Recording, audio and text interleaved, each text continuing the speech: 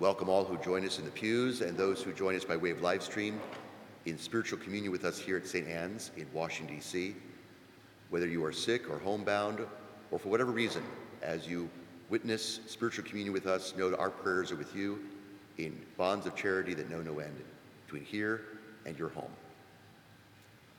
And a warm welcome to our new lector, Ernie, and his wife, who are new to our parish, and outstanding proclamation of the word. Don't you agree? Fantastic. Thank you. Big difference between reading the word and proclaiming the word, right? You know that.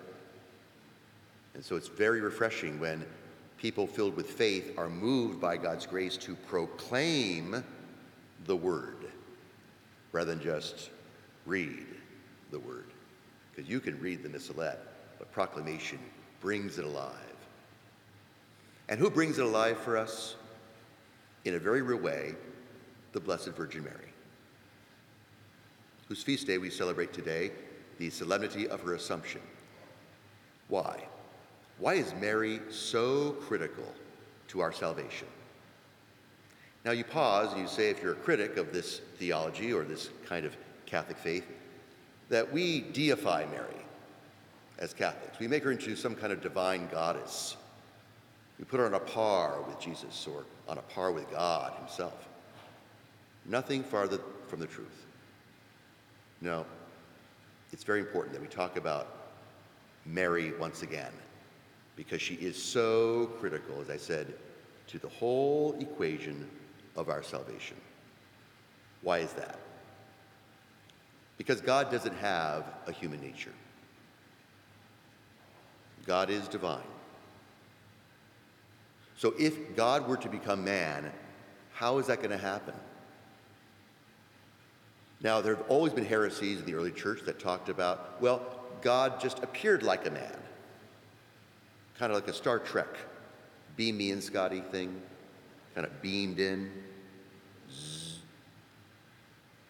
That doesn't take human nature seriously at all. It doesn't take the created order seriously at all. No, God operates within the created order that God designed. He might bypass it here or there with a miracle from time to time, but even miracles are highly sophisticated chance events of truth. Now, this is an intelligent faith, so we've got to make some kind of sense of Mary's role here, because if God were to become man, he needs a human nature from one who is all human. Therefore, Mary must be 100% human. If she were a goddess, if she're divine, then God cannot be a man in Jesus. So, take off any kind of criticism of the Catholic Church that says we deify her. Oh, she's chief among the saints. But being chief of saints doesn't mean she's divine. She is 100% human being. And if she's 100% human being, then she has to be 100%. What does that mean? Hail Mary, full of grace. Now, this is the gospel today that talks about the visitation of Mary and Elizabeth. But just preceding that is the Annunciation in the same Gospel of Luke, in which the angel Gabriel says, upon greeting Mary, "Hail, full of grace." 100% human. Full of grace. Not 90%, not 50%. Full. The fullest example of grace among any human is Mary. I don't believe that, critics will say. Well, if you take the gospel seriously, that's what the angel Gabriel is saying. Hail Mary, full of grace. Hence the intelligence to the Immaculate Conception. Mary's conception in the womb of Anne, at the moment that Joachim and Anne, her parents, have relations, she is freed from anything that would be less than full of grace. So it comes right from the gospel. Again, critics will say, well, the church just makes these things up. No, we don't make them up. They're right there. Keep in mind that beautiful prayer, Hail Mary, full of grace, Luke 1. That prayer is not just a made-up prayer. It's right there in the scriptures. Okay, let's keep going. Elizabeth says in today's gospel, "Blessed are you among women, and blessed is the fruit of your womb." Hail Mary, full of grace, the Lord is with thee. Blessed art thou among women, and blessed is the fruit of thy womb. The prayer continues. It's right there in Luke 1. Brilliant.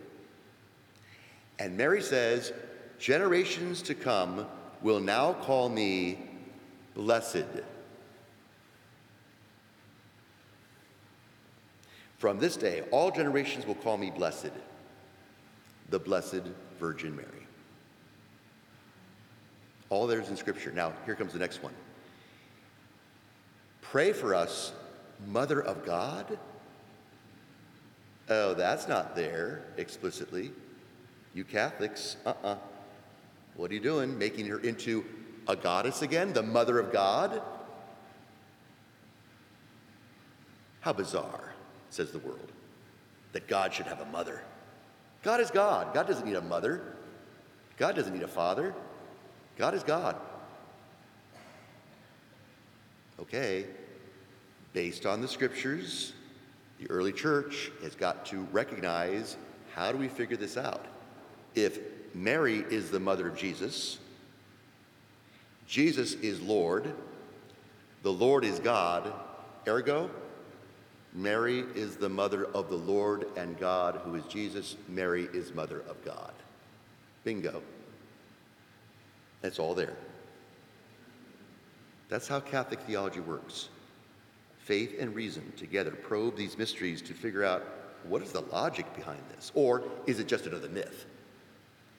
Now, if it's a myth, then we're not talking about reality here.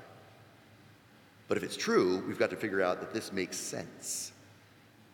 Otherwise, it's just make-believe. So here, friends, we are now with another doctrine, like so many in the Catholic faith, that the world calls either ridiculous or illogical or incomprehensible or make-believe or whatever. The Mother of God. I mean, we believe a lot of things that are weird when you think about it in the eyes of the world. That bread and wine become the body and blood of Christ. Really? That a priest can absolve sins. Really? That God is three persons in one. Give me a break. And that Jesus has a mother. And if he is truly human and divine, then she's also truly mother of his humanity, therefore mother of God. Wow. And we take these things for granted, perhaps, or we don't reflect on them, but again, if Mary's not part of this equation, there is no real human nature for Jesus. And if there's no real human nature for Jesus, then what took place on Calvary was a joke. That's a myth. A real bodily death to atone for all sin, for all times, all religions, we've said so many times from this pulpit, all philosophies, living, dead, past, present, future. Wow. A perfect act of sacrifice humanly. And only Mary can make that happen. That's why she's essential. And if that death isn't real, then the resurrection of the body is not real. Jesus would not be real.